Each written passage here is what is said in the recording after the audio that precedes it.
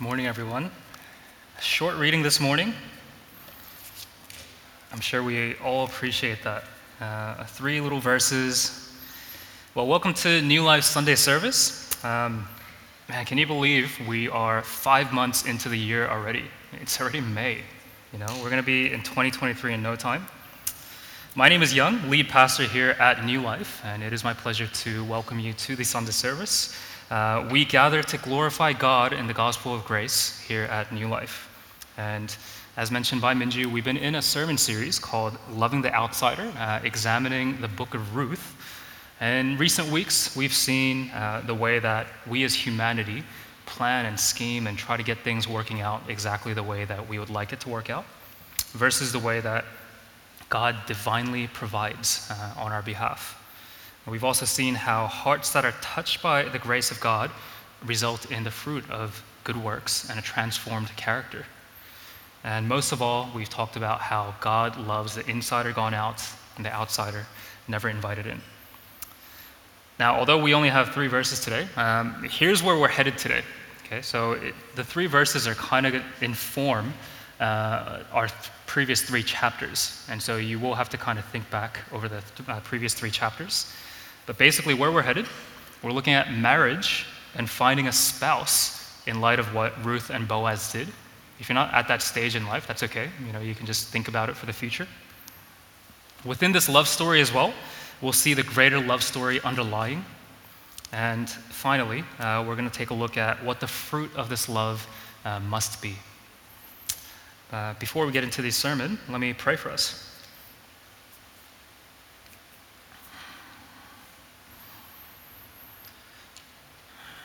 Father, as we gather together and as we prepare to unpack your word, we pray, Lord, that you would do all the work, you would do all the heavy lifting for us, that you would speak to us in a way that we can understand through the preparation that's been completed, and at the same time that you would prepare our hearts and our ears to listen and to receive what it is that you have for us. We long to be transformed. We want to be a transformed people. We want to display fruit in our lives, God, and we want to have transformed characters that point people to the love of Christ. We would love, Lord, for our family, our friends, our coworkers, our neighbors to be transformed the way that you have transformed us, to experience the surpassing beauty of our God. We want, Lord, for our heart's cry to be that we would like to dwell in your house for all the days of our lives. We'd love to gaze upon your beauty, to think upon you, to seek you, and to glorify you. So we pray, Lord, that can start today, this morning, as we gather together for your word. Help us, Lord, to gather around your word, and help us, Lord, to encourage one another and challenge one another in faith through these words. May we seek you, may we love you. It's in Jesus' name we pray. Amen. Amen. What happened, Ruth? This is how we start this week as Naomi asks Ruth about what took place the previous night. So if you remember, she sent Ruth over to Boaz in the middle of the night. And so she's asking, what happened? But there's a little bit lost in translation here. It's like when I'm watching a K-drama or some sort of Korean show with my family. Their Korean's a little bit better than mine. And so I find that they laugh at things that I don't laugh at. And I'm kind of sitting there, just kind of looking at them, and then I try to laugh along with them, so I fit in, but it doesn't quite work. I'm still reading the subtitles. So Naomi's question takes on an interesting nuance when you look at the original language that was used. In Hebrew, Naomi is asking, "Who are you, my daughter?" Oftentimes in life, we tend to define ourselves by our relationship to others. Whether it's in relation to a significant other, as some of us have, or to a parent, or even to a job, our studies, whatever it might be, we tend to define ourselves by these relationships. Should we be defined by relationships? The question of identity, it is deeply intertwined with what we do, with who we're in relationship with, those that we're close to, those that we give of ourselves in relationship. It's inevitable. It happens. If you think about the most defining relationship of all that we talk about here at church, it's our relationship with God, and as we give of our lives and our hearts completely to Him, it rewrites our identity. It transforms who we are. And so our relationship defines who we are. We become children of God. So what's Naomi actually asking here when she says, "Who are you, my daughter?" Naomi has struggled with this question for quite some time. Who are you, Ruth? She's struggled with this very question throughout all of the previous chapters, all the time that they've been together since they were together in Moab. Is she an outsider? Is she just the Moabitess that came uninvited with her to Bethlehem? Is she someone that she's desperate to be rid of? Someone who reminds her of the cursed land that she entered of her own volition, where she lost everything. Who are you, Ruth? Has she been changed by the passing of the night with Boaz? Is the question on our mind. Is this a relationship that's about to change her identity in some way? And if so, who are you, my daughter? Is Ruth the one who's now going to provide Naomi with that significance and that status that was taken away from her in Moab? Is she going to have the provision of a son that's going to carry on her lineage in the history of God's people? This is the question that's on her mind. Then Ruth told her everything the man had done for her. She said, "He gave me these 6 measures of barley because he said, 'Don't go back to your mother-in-law empty-handed.'" So Ruth relays to her mother-in-law, recalls everything that happened the night before, which we saw last week, and she ends by telling her that Boaz gave her these 6 measures of barley so that she wouldn't go back to Naomi empty-handed.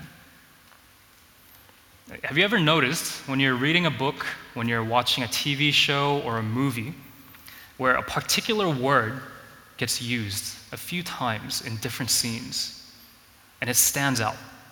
It sticks out to you. Something is being signified when this happens. And as you take notice, it causes you to review in your own mind, to think about the previous times that this word was used, to reflect on maybe the continuity of the meaning between these 2 different scenes.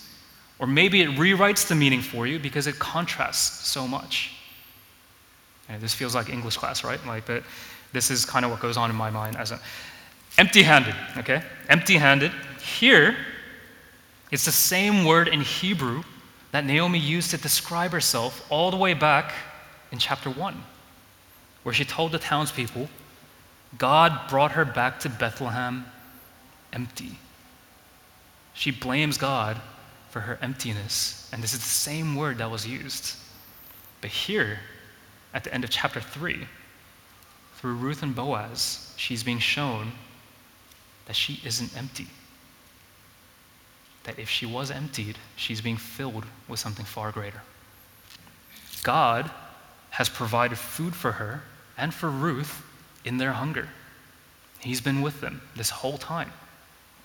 God has provided rest for her in her wandering. And now, that final question that's on our mind: will she have any descendants in the land?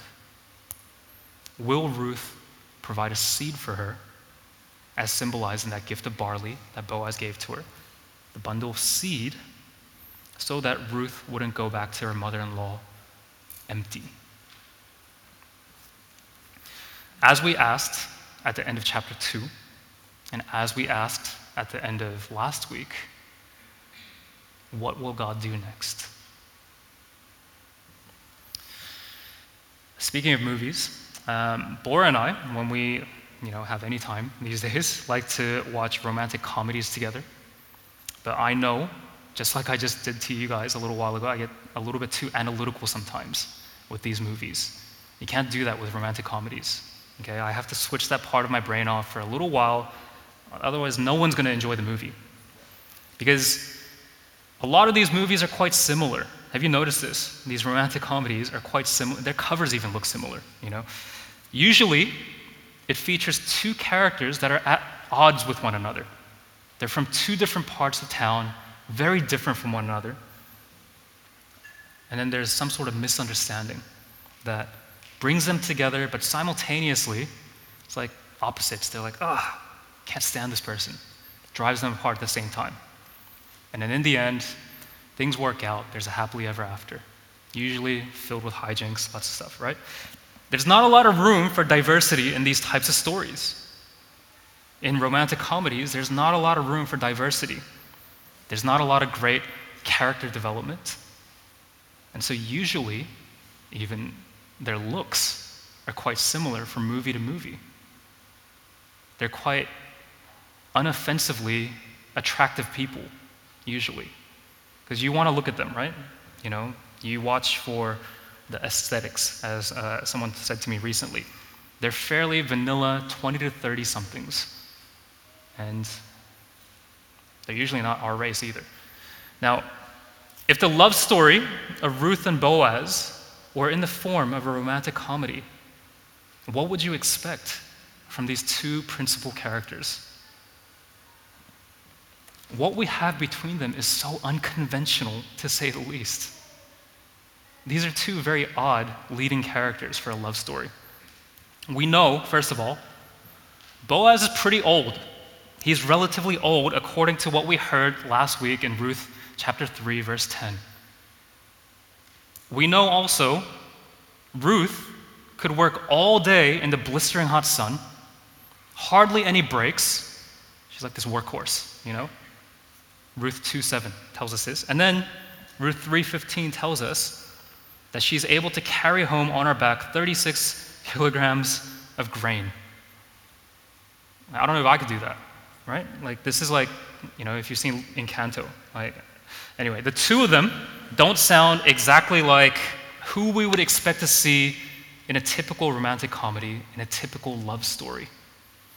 This is not a typical love story. But what they're looking for isn't a Hollywood romance. They haven't been discipled in the way of Hollywood like we have. It isn't a modern-day passionate fling that they're looking for. Boaz commends Ruth for her kindness in not pursuing younger men.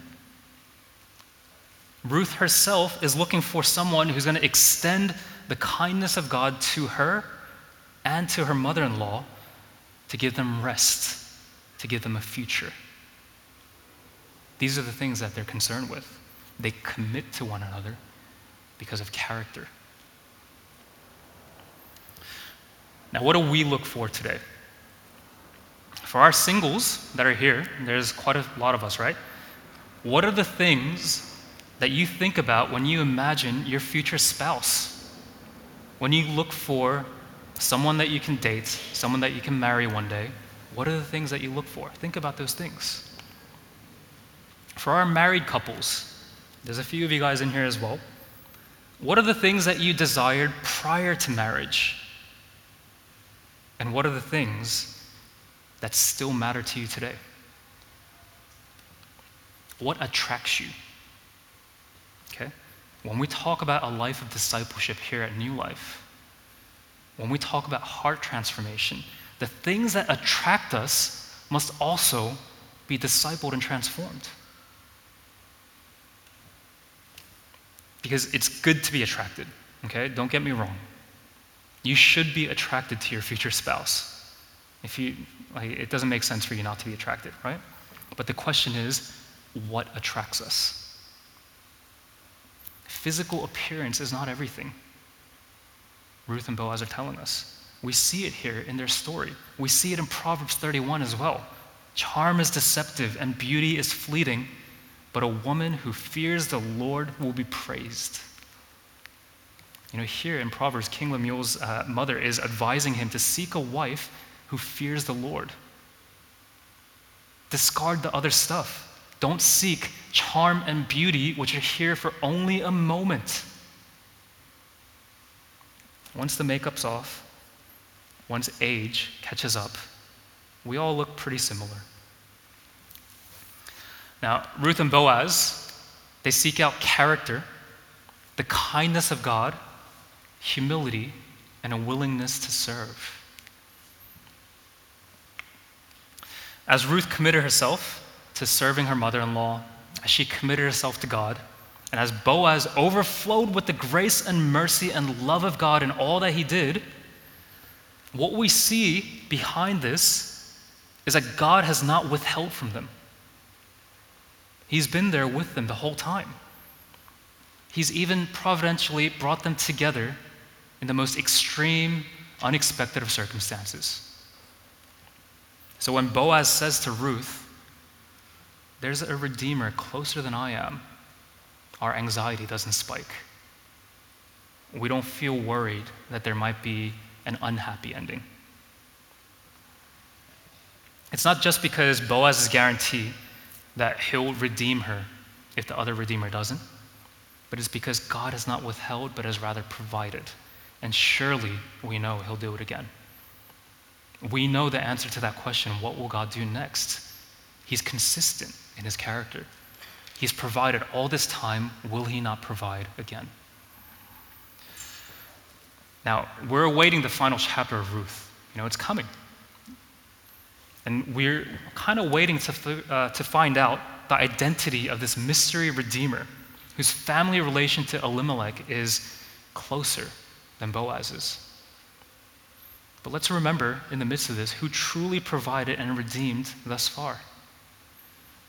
He's the one who brought them to Bethlehem from Moab. He's the one who made sure Ruth ended up in Boaz's field. And he's the one who filled up their emptiness. Now, if we consider these things, then all of a sudden, Boaz's declaration that there's a redeemer closer than I am takes on new meaning to us. It's not just about this family member who happens to be closer to Elimelech than he is. All throughout the story, there has indeed been a redeemer closer than Boaz. There's been a redeemer for both Naomi and Ruth, just tantalizingly out of our field of vision. The book of Ruth hasn't come right out and said, God did this. But he's been there. He's been working through and behind all human characters. He's calling out to his beloved, all these wanderers, those who least deserve it, but most need him. The real love story in this book is not about Boaz and Ruth. I'm sure you expected this, being in church on a Sunday morning. Just like the real love story in our lives is not about us. We can spend all of our lives looking for that. But let me tell you, the real love story is behind the scenes. The love of God for the insider gone out and the outsider never invited in. It's this love that manifested itself in his long-suffering patience with Adam and Eve in the garden.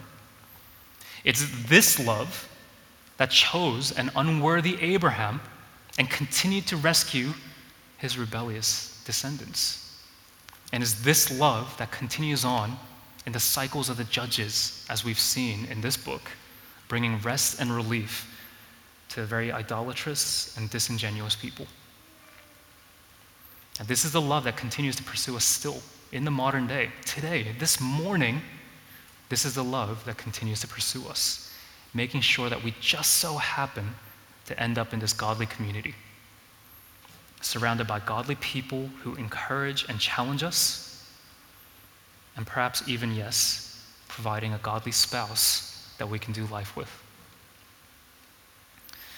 But again, the real love story goes deeper than just the providence of our lives here and now.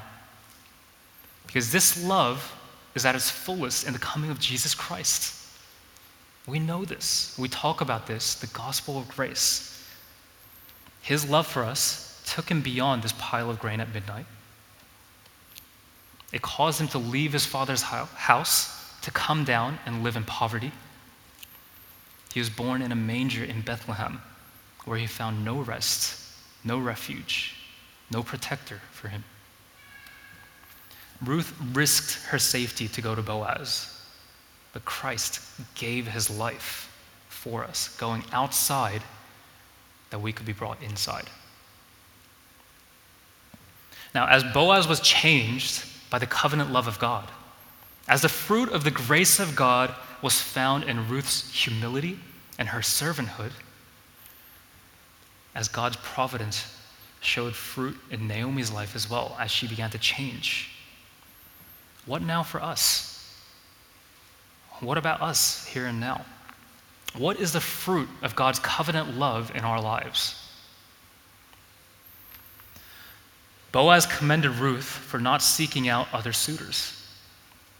Are we to be commended then for seeking out Jesus, though he was in life, disfigured beyond recognition, as Isaiah tells us? And in our lives today, he might sometimes seem a little bit less attractive than the greener pastures that we obsess over, whether that be a physical love in our lives, whether that be a job that we're just dying for, whether that be creature comforts that we obsess over. As Ruth sought out Boaz to extend kindness to her, the kindness of God to her, are we willing to admit as well that we can't do it on our own and that we need the grace of the Lord Jesus Christ to cover over us, as she so meekly requested of Boaz?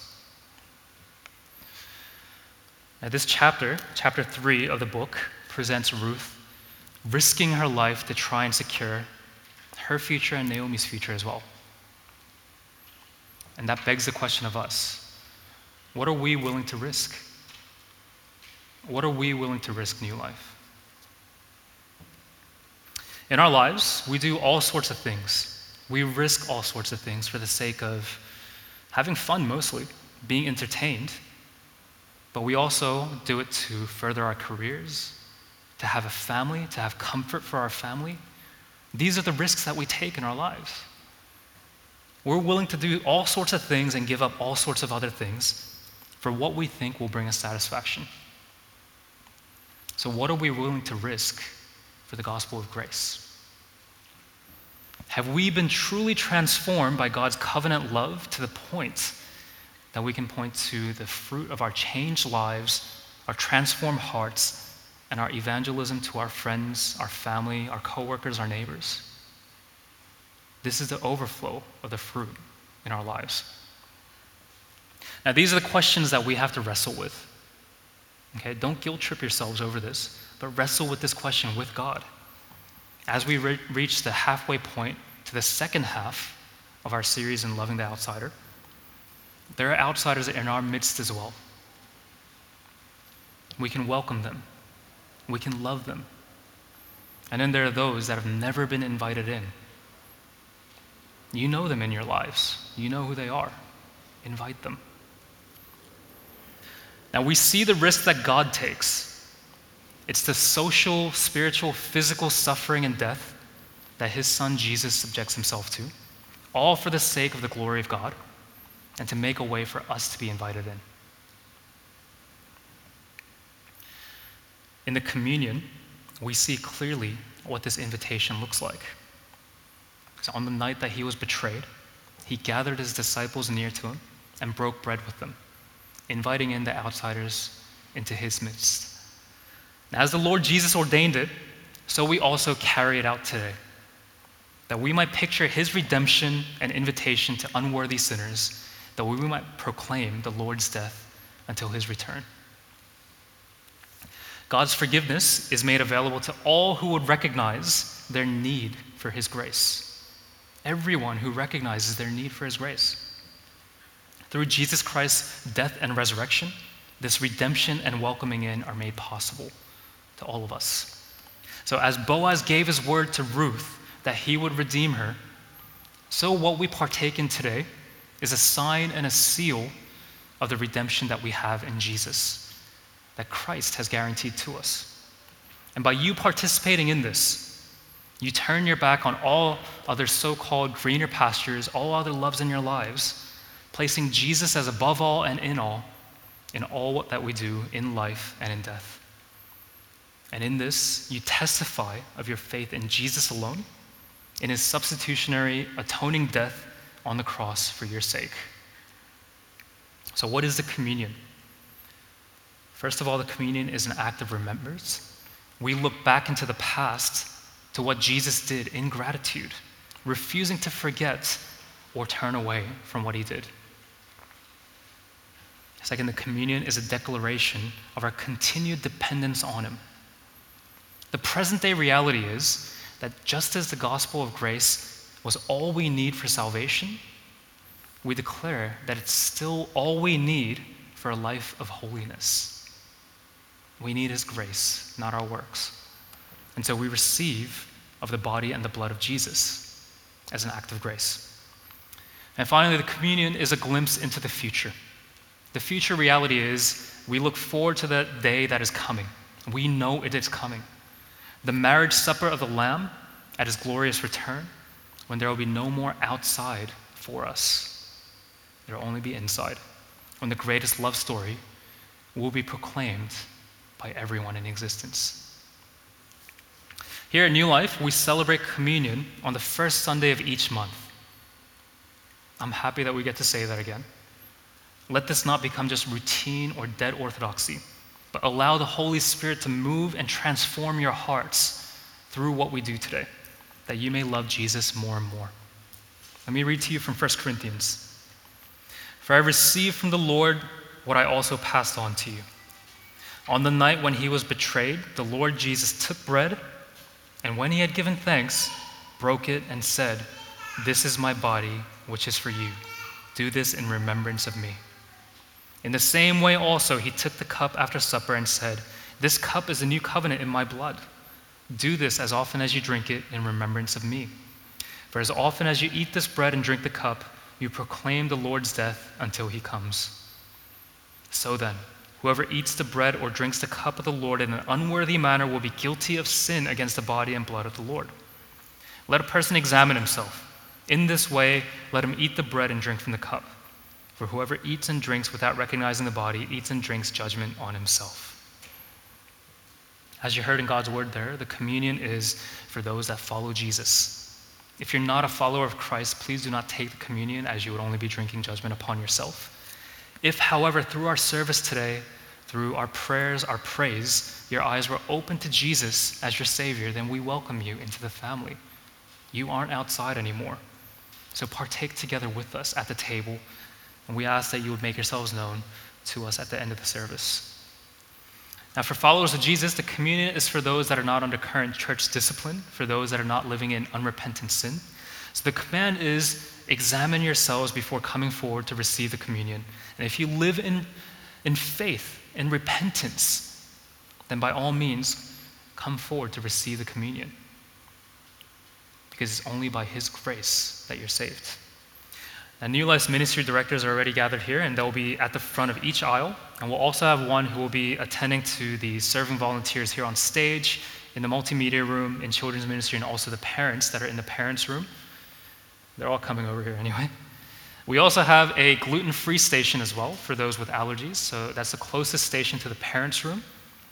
These are limited in number, so we do ask that you would refrain from them if you don't have allergies. Give them to those that have dietary needs first. But please do come forward as soon as you're ready to receive the communion, and then take it back to your seats and wait for everyone to be served so that we can take it together, that we might declare our love for Jesus together. Okay, so if the ministry directors want to come forward, and when you're ready, come forward and receive the communion.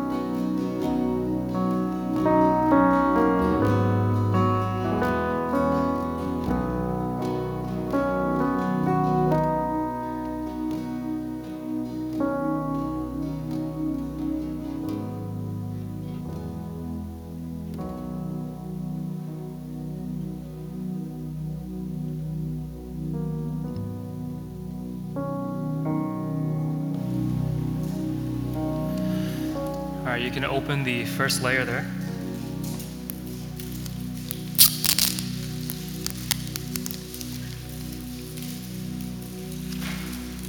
This is his body, which is for you. You can take of the bread and eat.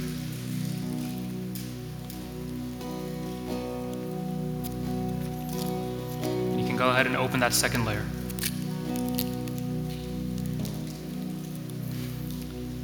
This cup is a new covenant in his blood.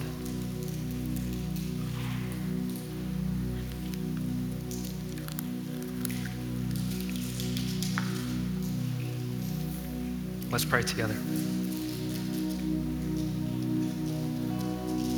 Father, we receive of your grace, and we're thankful for this means of grace in our lives, that we can come forward, that we can take part in this act, this ordinance, this sacrament, that not only reminds us of what you did through your Son Jesus in that supreme act of grace, but it's a sign and a seal of the grace, the redemption that we have guaranteed in you. Sometimes we fear, sometimes we have anxiety in our bones that tells us, Lord, that we're not good enough. But the beautiful truth is that we're reminded through this act that your Son was good enough. It's in the good news of his grace that we find our salvation. He promises us redemption, and he has delivered it. And we know, Lord, that the continuing promise of redemption at the end of our days, of holiness, of our perseverance until the very end, is guaranteed in him. So help us, Lord, to receive it with gratitude. Help us, Lord, with grace, to turn to you in our need and to ask you to cover over us. And we know, Lord, that you'll do it. We know, Lord, as we look forward to that future day of his return, that our future is guaranteed with him. We're set, we're secure, we find our rest and our refuge in him. And so we ask, Lord, that you would increase grace in our hearts, that you would help us, Lord, to seek you, to love you, to be transformed by you, to exhibit fruit in our lives, and to do it all for your glory. It's in Jesus' name we pray. Amen.